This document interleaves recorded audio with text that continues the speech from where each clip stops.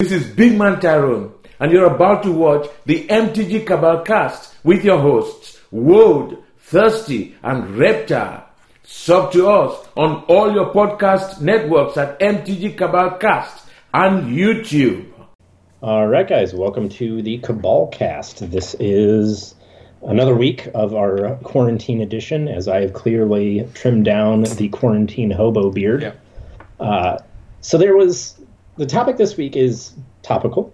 There was a tweet earlier this week that Saffron Olive sent out about how the reserve list and regulation is bad because Wheel of Fortune is a $200 card. Independent of any of that, regulation is a topic that comes up all of the time in this industry. Yep. How it's not regulated, we're all swindlers, we're all crooks, we're all out to get you. That's just not the case. So, this week, we're going to get kind of into the weeds here on why regulation won't happen in Magic. Yes. It's hard for a lot of you to hear. This market will never be regulated. Nope, and thus it will continue to function the way it does. And we're going to explain why. So, we've got it set up as like a Q&A session here. So Reptar's got some questions that he prepared for me, and we're going to go from there. All right. So first things first, what is regulation? What does it mean? So basically, a regulated market is something that the government or some industry level lobby or group has control of. And what it means is that they can determine prices on things. Mm-hmm. They can determine who can sell. For example, stockbrokers have to get licensed in order to trade. Yes. So that's a gatekeep of a controlled market. The government's primary function in any of this is basically to regulate and monitor it. So if any of you are old enough to remember the antitrust lawsuit from Microsoft way back in the day, yep, that was an example of government stepping in and regulating an industry, saying, hey, this is bad for the economy, stop. Mm-hmm. So that's like broad strokes kind of what it means. Okay, so that's fairly easy to understand. We mentioned, against lobbies, interest groups, the government, et cetera, as examples of agencies. Can we get a little more specific on that? Sure. So, some of the biggest ones that everybody knows, obviously, the FDA. They regulate prescription medications, stuff with healthcare. They also control all of the medical IP. There's some discussion if that's good or bad for innovation, whatever. The important thing is the pharmaceutical industry that they regulate makes $1.2 trillion as of the last point that the census released that information, and it was in 2018. It's only grown since then. Okay. Another one, of course, that pretty much everybody knows at this point after the mortgage collapse and everything else is the SEC, not the football conference, although their players are great. The Securities and Exchange Commission. Yes. So I mentioned stockbrokers earlier. Those are the guys. So any type of securities, futures, anything like that, mergers, that stuff, that's what they have hold over. That industry in 2018 accounted for $128 trillion. So another one, and this one was a little bit more nebulous, is the EPA. We all know the EPA. Yeah. They control, oil emissions from cars, inspections, stuff like that. Couldn't really find out how much they account for because the EPA oversees so many industries. Mm-hmm. It's not just manufacturing, it's transportation. It's not just transportation, they also oversee medical and stuff like that, including power, electricity, all that. So the reason I mention this and how much they make is that by comparison, Hasbro makes $4.7 billion as a company. As an industry, not nearly big enough. No. It's not. This is chump change. Yeah, you would have to... Don't care. You would essentially have to lump anybody that would make some kind of collectible, either card or game together into one much larger industry, and still then you're probably not going to break, I'd say, 8 digits if you're lucky.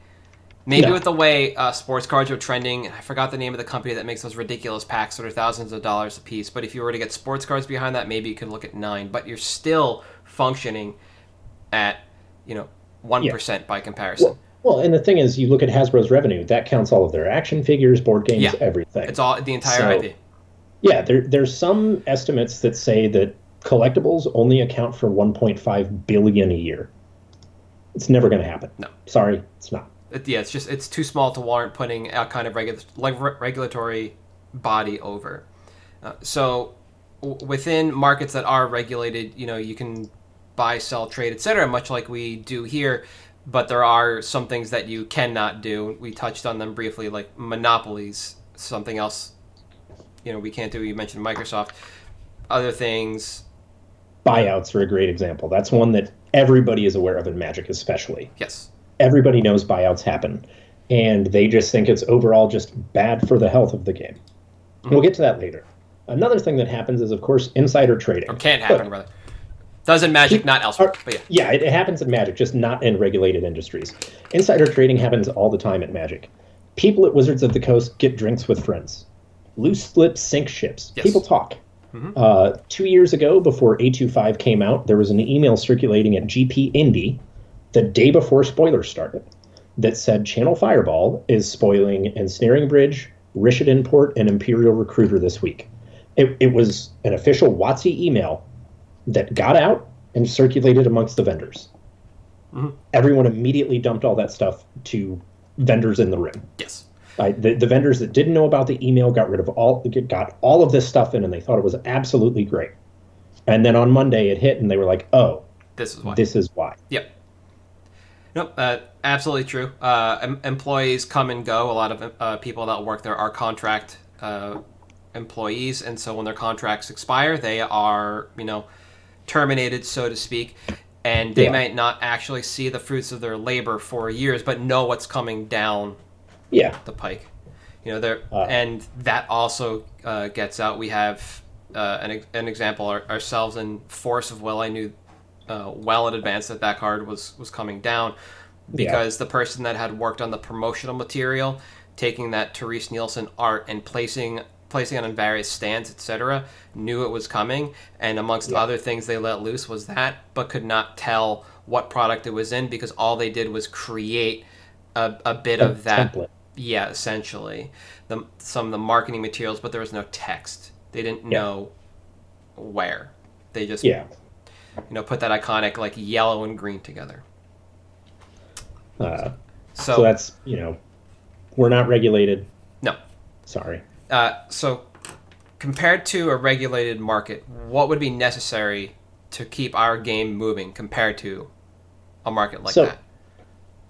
The thing is, when you look at models of regulation in the collectible industry, one of the closest ones is going to be LCGs. Okay. Netrunner was the most widely successful and lasted for all of 4 or 5 years under WotC's guidance. Oh yeah, isn't it still being made by another company, or did they give it up? So Fantasy Flight still has the license, so they can make Netrunner products. Did they pull that when they pulled L5R as well? Yes. Okay. Everything died. Yeah. Doomtown, L5R is a good example. These games just don't prosper under those regulations. And basically what that is so in LCGs, you get a deck. Mm-hmm. You buy it, it has 1 or 2 of every card for the game in that set. Or if there's 2 decks, it's, the corporations in the case of Netrunner and the hackers in the other. LCG standing for Living Card Game, which doesn't necessarily live up to what we're going to explain. It doesn't quite make sense, but... Yeah. So the reason that those don't work, and the reason that Magic does, in my opinion, and the opinions of pretty much any other vendor you talk to, liquidity is important in this game. Mm-hmm. So if you open a box of mystery boosters, and you get 2 mana crypts out of that because you absolutely hit the God box. Yeah, you hit it. I've got an extra mana crypt. Suddenly, I can sell this and recoup my losses from the box. I can try to free roll this. Yes. I can trade it for other cards I need. It also, on that note, the collectability is really important because as a player, as a collector, you feel special when you open that alt art foil Liliana and you're like, this is $1,000. This is amazing. Yep. You get that rush. That doesn't exist when everything can just be printed into the ground. Correct. And the LCGs, as you explained, when you crack that box, you're getting exactly that. And if you want the rest of the cards, you just buy another one of those boxes and you're done. There's no gamble to what you're getting. Everything you're getting, expansions included. There are no just mystery packs for this stuff. And that's, when it comes to this is an example of an industry regulation. Mm-hmm. The industry regulating itself dies. So you let the market run it. And one of the reasons you do that is because competitive play drives this game as much as casual play does. Yes. Even casual players are still in competition. Magic is a zero-sum game. Organized play does not exist in any non-poker card game without a secondary market. Yu-Gi-Oh!, Pokemon, Magic. Those are the three biggest ones. Large-scale events happen, and they're expensive. Yes. The reason the channel can afford these events is because they charge the vendors $6,000 a money. booth. Yeah. To just have 3 tables. When you look at those island booths, they're spending close to $24,000, $25,000 for those now, and that's some people's annual salary. So they're there for a weekend to sell cards. That's how channel pays for the event. How do those vendors pay for that? So you have a place where you can go and buy cards. They sell you cards. Without the deregulation of this, if all of these cards are just flat $10, boom, that doesn't happen. You don't get $1 million cash prize for this thing. Nope. You don't get multiple Pro Tour qualifiers that pay out in multiple boxes. It doesn't happen. Correct. Because money, whether you want it or not, is the single most driving force to this game. Wizards won't admit it because they can't, because then it's gambling, sure, whatever. But the fact that the market gets to determine the prices on these cards, that when we're designing our case for a modern GP, we can say, great, what's going to be really hot this weekend? Awesome. Everyone is sold out of Verdant Catacombs. We have some. We're going to charge more because they don't have anywhere to go. Yep. Captive That's audience. why this economy survives. And if regulation happens, that goes away. Yes. These aren't, like, they're collectibles. That's all they are. Correct. And collectibles have value. And before we move on, this is kind of the discussion. I didn't want to talk about it this weekend on Twitter, but my hand was kind of forced because there was a lot of blathering going on about the reserve list by people who don't understand that more goes into the idea and the propping up of the reserve list than just, I can't buy these cards, they're too expensive. Yeah. If you pull the reserve list down, what happened between, the Dark and Arabian Nights and then Chronicles and 4th edition wasn't just additionally printing cards. I checked today, the numbers are available. There was an estimated 5 million cards printed for Arabian Nights, less for the Dark. And I'm highlighting those because we have Blood Moon reprinted in Chronicles and a handful of cards from Arabian Nights reprinted in there, or 4th, that were worth money for reasons unknown then that they're not worth now because they're poop, right? We go from 5 mil with Arabian, its total card population, to 500 million known, 900 million possible just for 4th edition. I couldn't find Chronicles numbers. That is an increase of a card population by 100-fold. Imagine if they did that with a Modern Masters set. If they took Zendikar Fetch Lands and in Modern Masters 3 reprinted that entire set with 100-fold card population than what Zendikar had. That's not going from Zendikar to Return to Rav. Like, those numbers aren't that big. Like that is like a nebulous number of cards that are going to be printed, and your fetch lands that you had before are worth nothing. People understand that's what happens when you lose a reserve list. Now you've lost time. That was part of the discussion. That goes into that. When players lose their time and money, LGSs no longer have the ability to sell cards of any sort because everything the player owns has been devalued. The collectability of the game is gone. The faith-based economy dead, and vendors no longer have a way to keep cards moving. They can't sell WotC's product to people because people have lost their ass on everything. It doesn't matter if they're just an EDH player and they have one guy as Cradle. They lost it and everything else in their collection now. It's not one card. It's not just the reserve list. It's everything. It all goes. And it's worth noting, you mentioned the LGS there. Everyone who says, yeah, I want my fetch lands to be $10 is missing a key point. If your fetch lands are $10, your LGS fires off events. They either give out packs or store credit. If you can't open those packs to get more than a $5, $10 Verdant Catacombs, are you really going to want to open those packs? After your 12th one, I mean, think of how many bulk rares you open and you just throw them in a box. Mm-hmm. After, let's assume this happens.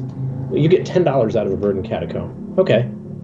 Well, I'm going to charge $3, $4 for the pack. I'm going to pay $10 to enter. And the best I can hope for, the absolute best I can hope for, is a $10 Verdant Catacombs. Are you going to go to that event? I wouldn't.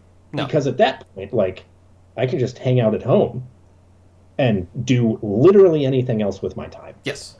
And that's... Then you just have the gathering portion of Magic left. Yeah. The LGSs suffer more than anyone else if this economy goes away. Because the incentive to go to those events is to get the cards that are worth money. It is to play the game. It is to have that store credit to use for something. Yes. There's a million other ways you can hang out with friends. The one difference is the financial value here. Yes. All right. So we talked about, what we need for the health of the game. Collectibles as an investment. Yeah. Thoughts? So, absolutely. They're investments. They're great.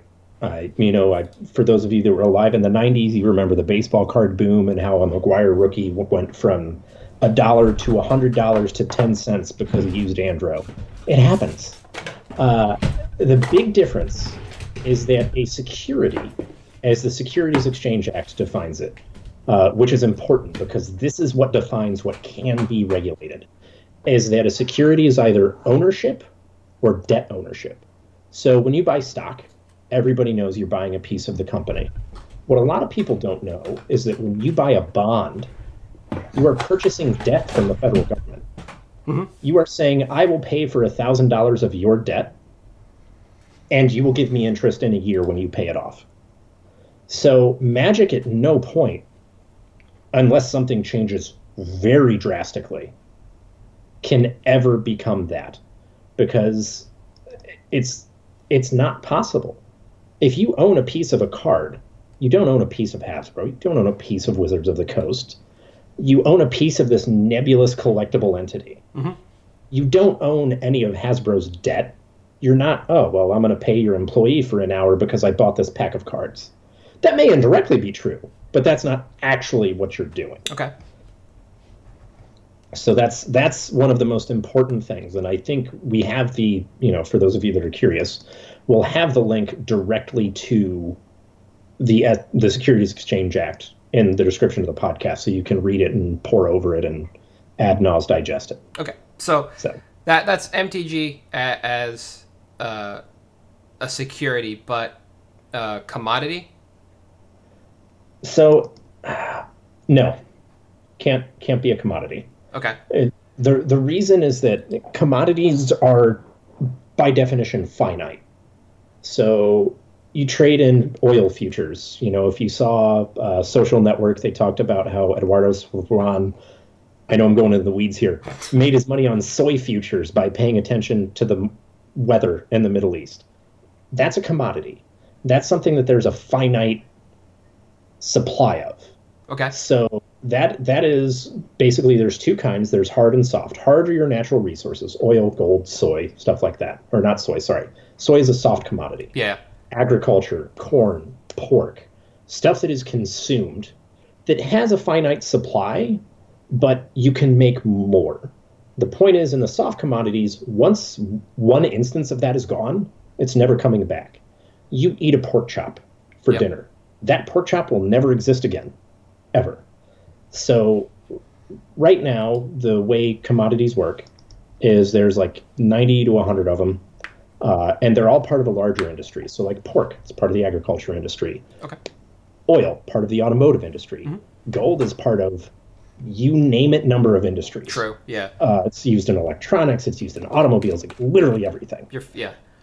But they're also, traded via like futures contracts, or you have to have a licensed exchange, like a stockbroker, mm-hmm. or a mutual fund, or something like that. So that's what a commodity is. Now, a collectible only has value based on rarity or demand. Prime example, take a look at Beta Animate Wall. It's just rarity. That's all. That is the only reason it is worth as much as it is. Nobody's playing that card. Nobody wants the playset of Animate Wall to throw in their old school deck. The card's bad. The art's nice. The art is nice. When you digest it. Yeah. It's also important that collectibles, they have no centralized market, and most of the transactions are private. So you can't register them either because counterfeiting exists. Yes. We all know counterfeits, especially over the last couple of years, have gotten way worse. And you can't counterfeit oil. Better in quality, worse, and meaning more pervasive. Yeah, more widespread. Yeah. Yes, sorry. You can't counterfeit oil. You can't counterfeit pork. You can make Impossible burgers, but it's not pork. You literally can't call it pork. And because of that, there's no way for you to register it, or there's no way for perfect information on transactions. There's no centralized exchange. No. The closest thing we have, and it's what everyone goes to, TCG Player. TCG Player is a platform, not an exchange. Okay. There's something like 20,000 individual sellers on there. At no point are you interacting during that transaction with TCG Player directly. Your money, it goes to TCG Player and they hold it. Yeah, they might pull the cards, but they're not the exchange. But the money goes to the seller. When you have a problem with the issue, you go to the seller. Yep. That's how it works. So that's another obstacle to it, is it can't have a central commodity or security market.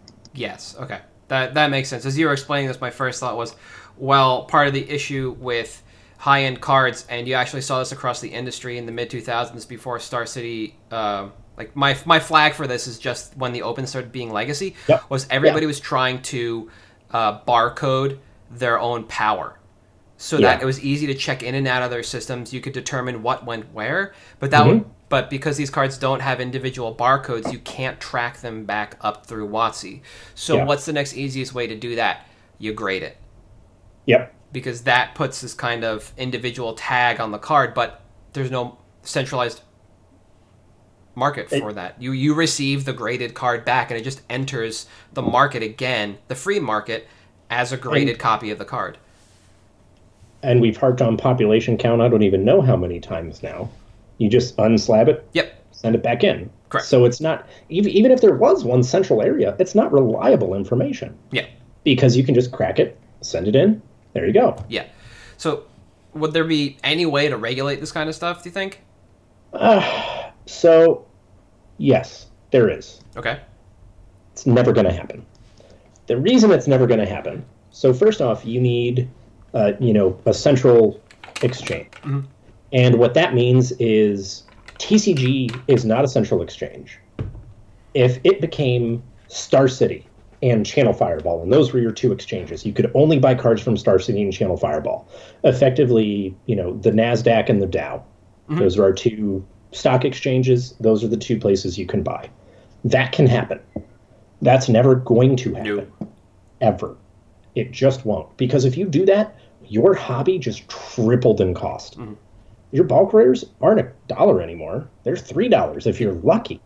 You can't do it because someone's going to pay $3 for those. Enough people will pay $3 that will survive. The other thing, and one of the biggest obstacles to this, is that Hasbro and Wizards of the Coast would have to be full transparency with how much money they make, what the print runs are, what the distribution patterns are, their entire R&D process, and all of their financials. And don't get me wrong, they do disclose some financials to the SEC. That's how it works. They're a publicly traded company. Yeah. But their stock is regulated. Their products are not. In addition, any of that would have to be audited by a third party under current auditing practices. Okay. And anyone who has been new to this industry understands you don't just learn it in a day. It's completely different than anything else. And they're not. So let me back up. Okay. Rewind it. If the exchanges happen, those people can't be involved with Wizards of the Coast, which right now is impossible because it's been around for so long. Mm-hmm. You look at Star City, you look at Channel, you look at Trode, you look at Wizards of the Coast. Those employees have changed hands so many times at this point. They're all just one blanket. Another reason you can't have it. Okay. And the other thing is that you would need a self-regulating organization that regulates the exchanges and the people issuing cards. So, for example, Channel and Star City. All right, well, they need employees to sell cards. You have to get licensed. Mm-hmm. That means higher cost. Nobody wants to get licensed to sell Magic cards. Everyone says they do. The licensing process for like becoming a stockbroker sucks. It's like the bar exam. Having to do that for trading cards is never going to happen. Yeah, it's not practical due to cost because, when people look at Magic as a whole, people talk about Black Lotus. They talk about dual lands. They talk about, Force of Will, Lion's Eye Diamond. They talk about the standard cards that are really popular right now. When Teferi was $50. You know what you don't talk about? The 90% of cards that are worth less than $10. Mm-hmm. Those cards suddenly become more money. Yeah, when you go to those two exchanges, right? When you go to fewer exchanges. Yeah. Because when I sell on TCG, I have 20,000 other guys there trying to sell Fortified Village. Mm-hmm. I have to price mine to sell. I can't charge $20 for this. I can't. It's never going anywhere. Mm-hmm. But if there's only two places, what are you going to do? Go somewhere else? You literally can't. It's either, whatever exchanges you have. Okay. So. No, it makes sense, and it's interesting to think about in that regard when you just boil it all down and you look at the exchanges, that this hobby changes from being this cute little card game to something, more monstrous, so to speak, because of that. And more oversight and more overhead means more cost overall. And when you have to create those regulations and put that governing body over it that needs to do the research and say, this is how things need to be run, this is what your licensing test is going to look like, this is how you have to operate on the inside of things, as well as the security you need to put in place, that's more overhead, that's more expense put onto the customer. Yeah. The other thing that I think a lot of people lose sight on is there are there are a few things that I think are objectively good. Yep. I love it being an open market. I've gone on record saying that it's great. It can never be anything else. But one of the things that you can do in an open market like this that you cannot in a regulated market is arbitrage. So last year, Volcanic Island hit an all-time high. It was being arbitraged to Japan. Mm-hmm. So people in Japan got a great windfall. They had all these volcanic islands that all of a sudden were cheaper than they'd ever seen them. Canada, face-to-face, when we were at Detroit, was hoovering all the volcanics up. Yep. Because when inefficiencies exist in an open market, people are going to find a way to exploit them. And the thing is, that word, exploitation, has such a negative connotation. But think about when old school happened in the States. There were a lot of those cards that were up north in Canada, over in Europe, over in Asia, that people started arbitraging into America to satisfy their client base. If we become regulated, that doesn't happen anymore. Those transactions are delayed. As it is now, granted, Haruya has stopped shipping to the U.S. because of COVID, mm-hmm. but you could order from Haruya, and within a week, your package showed up. Yep. If we start regulating and things have to go through customs, they have to go through all that, which they do now, sure, but not under the same scrutiny that like oil does, for example. If that happens, all of a sudden that 1 week turnaround becomes 2 to 3 months. So that arbitrage doesn't exist anymore. Yeah, the prices are gone. Yeah, you can't go when the set first releases and order a foil Japanese mana drain for $200. Mm-hmm. It doesn't happen anymore. And being able to exploit those inefficiencies is one of the cornerstones of like keeping players, collectors happy in this market. I think that's the important part. And so there's an LGS here where I'm from that I help out a lot. And it's like, okay, what are some cards you need me to pick up this weekend? Great. I'm at a GP. I'm going to arbitrage from the buy station to this store because they need it. Yep. And we MTG Finance Bros get a lot of bad rap. Chocot does a lot of good for his clientele. I think we do a lot of good for our clientele. I'd like to think so. There's a lot of good out there, despite the negative reputation, and I think that a lot of times people lose sight of that. Yeah. But it's because it's unregulated that we're able to do this. Mm-hmm. Yeah, and there's always an associated cost with what you're doing, especially in this hobby, and it's not an easy nut to crack in any regard. Everything you want to talk about in regards to empty finance, it isn't just buying and selling immediately. It is layers deep, and it is something that takes a bit to understand and really kind of look at and pull apart. One of the things you touched on earlier in this episode and on Twitter is about the place of the LGS and all of this around, the kind of securities market, talking about what we did here in regards to the reserve list and what happened back in the 90s and what could happen again if they do pull down the reserve list. It's just something that people don't think about because they'd rather be, that angry mob from South Park. Just rabble, rabble, rabble, rabble. That's it. It's not an easy nut to crack, and there are a lot of ways things go sideways for a lot of people. And for those of you that are curious about the reserve list, I know he's a villain. Again, he's done a lot of good for the game. There's actually a link that we'll put up that Dan Bach wrote a very good write-up on the reserve list about what it means, how it affects the market, and why it exists the way it does. Yeah. So we'll have a link for that.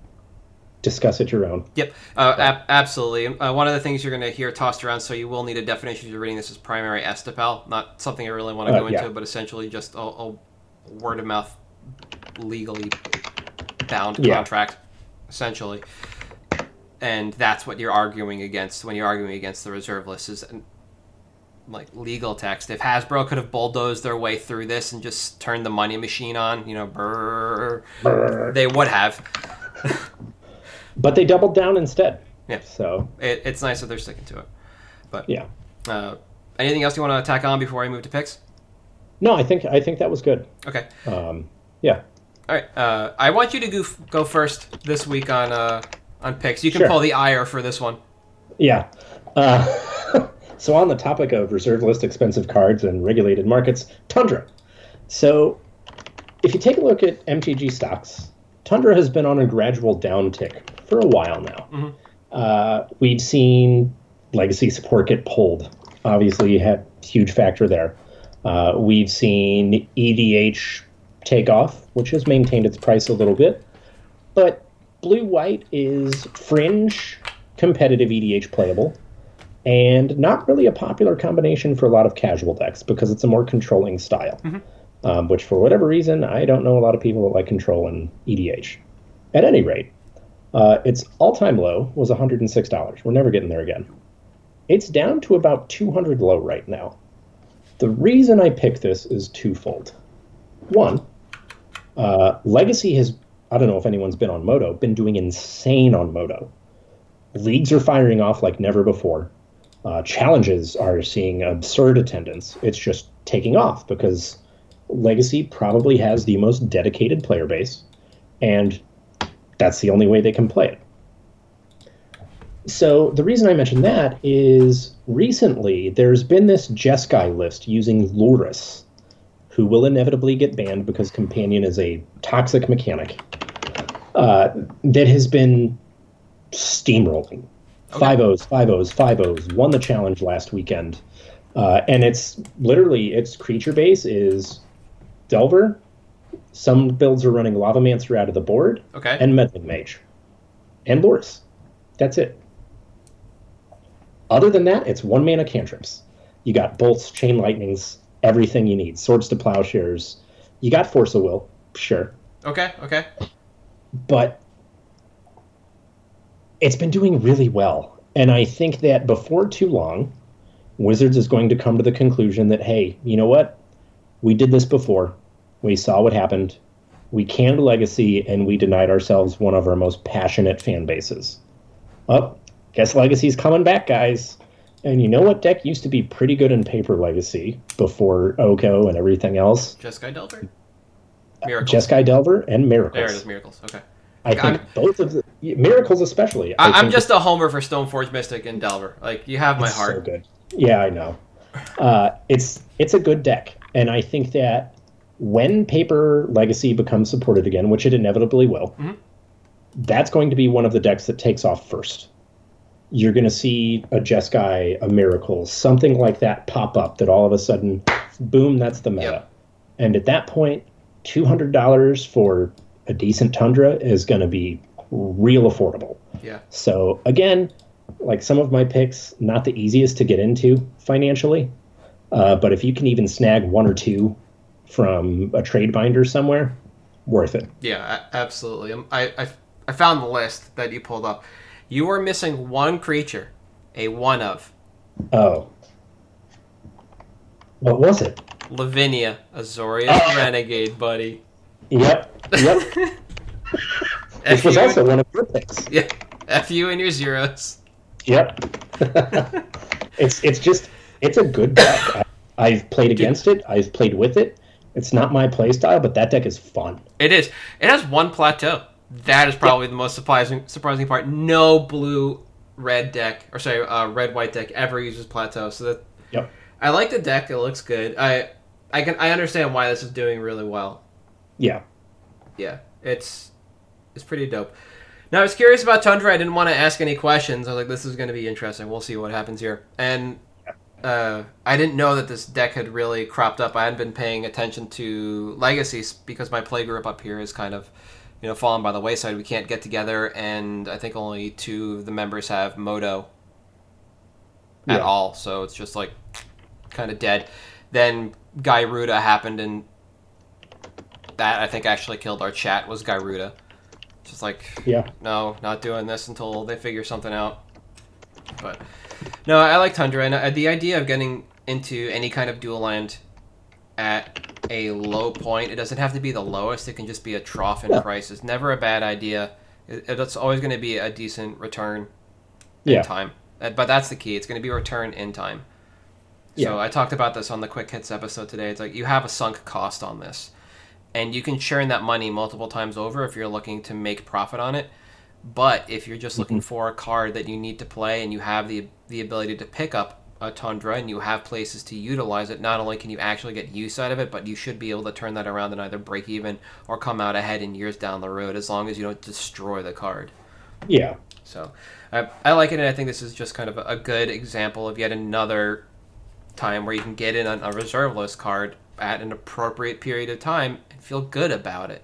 You don't have to worry. I mean, if financially, sure, you can work, but in the near term. All right, I'm gonna swing the other way with this one, and I'm gonna go with an EDH card, and it is Blasphemous Act. So I'm gonna solid. Yeah, I like this card. It's goofy. It's surprisingly good in EDH. I never included it in any of my red decks, and apparently I'm in the minority. So there's that for you.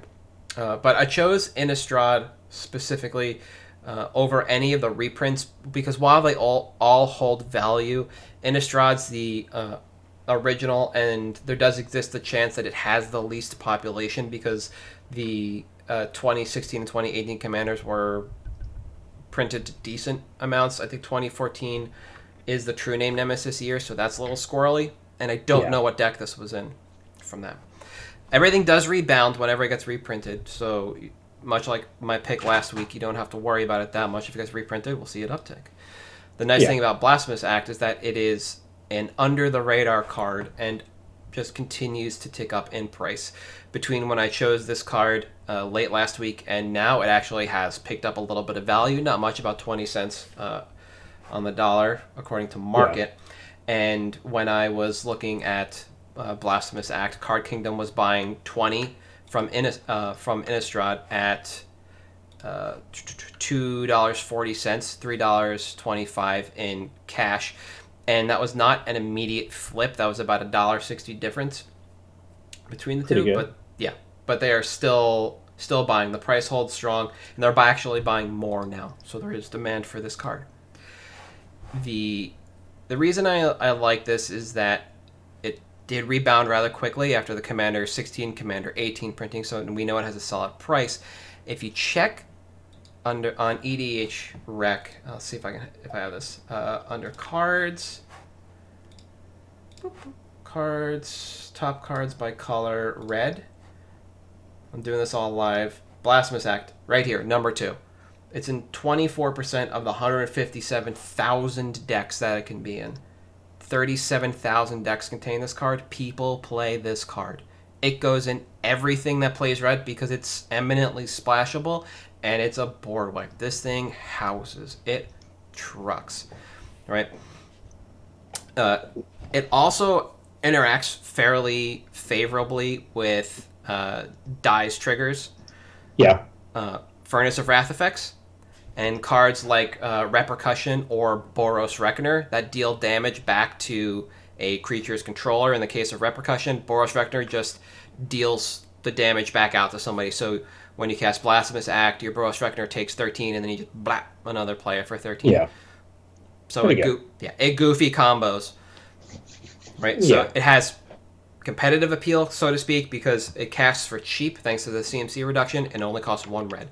And then it does goofy big things with, like I said, Furnace of Wrath, Repercussion, Dictate of the Twin Gods, Boros Reckoner, all these other cards. And it's just not going anywhere. Ever. They keep reprinting this card. I guess every 2 years is what it seems like. 14, 16, 18, right? We'll get one. Should have got one this year. Didn't. Maybe it'll come in 2021. We may. Yeah. Who knows? But we have between now and then for this card to just continue ticking up in value. It's going to take a standard reprint to really kind of knock this down. And between now and then, you can probably expect this to become an $8 to $10 card over the next couple of years. It should be easy to pick up from trade binders for anybody that was playing at that time or anybody that plays Commander. There's some people that just don't like sweeping the board or dealing damage like this. Easy pickups, easy flips. That's the name of the game here. And with a buy price that, while there is a bit of a discrepancy, does show that there is demand driven by the card, there is a chance that you can actually out these to buy list in short order as copies disappear from the internet, because this was not in the newest Commander set. And as you can see, it is very popular. It's also interesting to me, like, looking at all of this, all of these reprints, there's only, I believe, the one foil printing, right? And Innistrad foil? Only one, because the only time it could have been reprinted in foil was if they wanted to do it oddly in the anthology. But and the foil's only about $10. Mm-hmm. That seems real low. Yes. So there's an opportunity there, even if you decide not to get on the non-foil because you're afraid of a Commander reprint. The foils seem like $9 is ridiculous. I didn't realize it was played in that many decks, but that's obscene to me. Yep. Same. I understand why Chaos Warp is number 1, because red can't kill enchantments. Yeah. So you got to play the only card that lets you do it. After that, the only red card that's castable in every deck for 1 red and wipes the board is this. Yeah. Yep. So, a cute little pick. I actually thought forever this card was $2, and I just had it stuck in my mind, and I just put it off, and then I checked in one day and was like, "Oh, okay, pump the brakes here." Yeah, like I said, it flies under the radar. How often do people bring Blasphemous Acts out to sell to a vendor? Probably not that often. They probably just picked up in collections, generally speaking, from EDH Full players. disclosure, I always buy them at a quarter, but I didn't know they were that high on the buy list. Yeah. Oops. Yeah, no. If somebody were to come to me at an event and I had not checked this page, my mental state is this card is always worth $2. Thus, because I've got a resell and TCG player, I have a price in mind for that kind of thing. For a $2 card, it is exactly that. It's got to be somewhere between, 25 and 75 cents. Otherwise, I lose my ass in fees. Yep, pretty much. Now, I am burdened with the glorious knowledge that this card is $5 and I have to pay more. Oops. But again, despite the fact that I do buy EDH collections all the time, and it just gets always got lumped in with the other stuff, nobody ever pointed it out as a card that had value. People don't bring me this card when they sell me EDH cards, or when they come to sell me stuff. Yeah, it's just, yeah, this is super solid for sure. Yeah, I like it because it's my pick. Everybody loves their own brand, right? And I think you got a couple of months before this goes like somewhere north of 5, because as I mentioned, this is a steady climber without a reprint this year. Demand is there. If you need them, get them now. Yeah. Good. Yeah. But I think that's it for us this week. Yeah. You good to button up? Yeah, let's button it up. All right. We are at MTG Cabalcast on Twitter, Patreon, and Facebook. On Twitter, I can be found at Halt. I am Reptar. You can be found at Thirsty Sizzler. And if you are watching this on YouTube, please leave us a comment. We don't care about the like or subscribe. We just want to know if we're doing right by you. Yep. That's all we care about. See you next week. Deuces.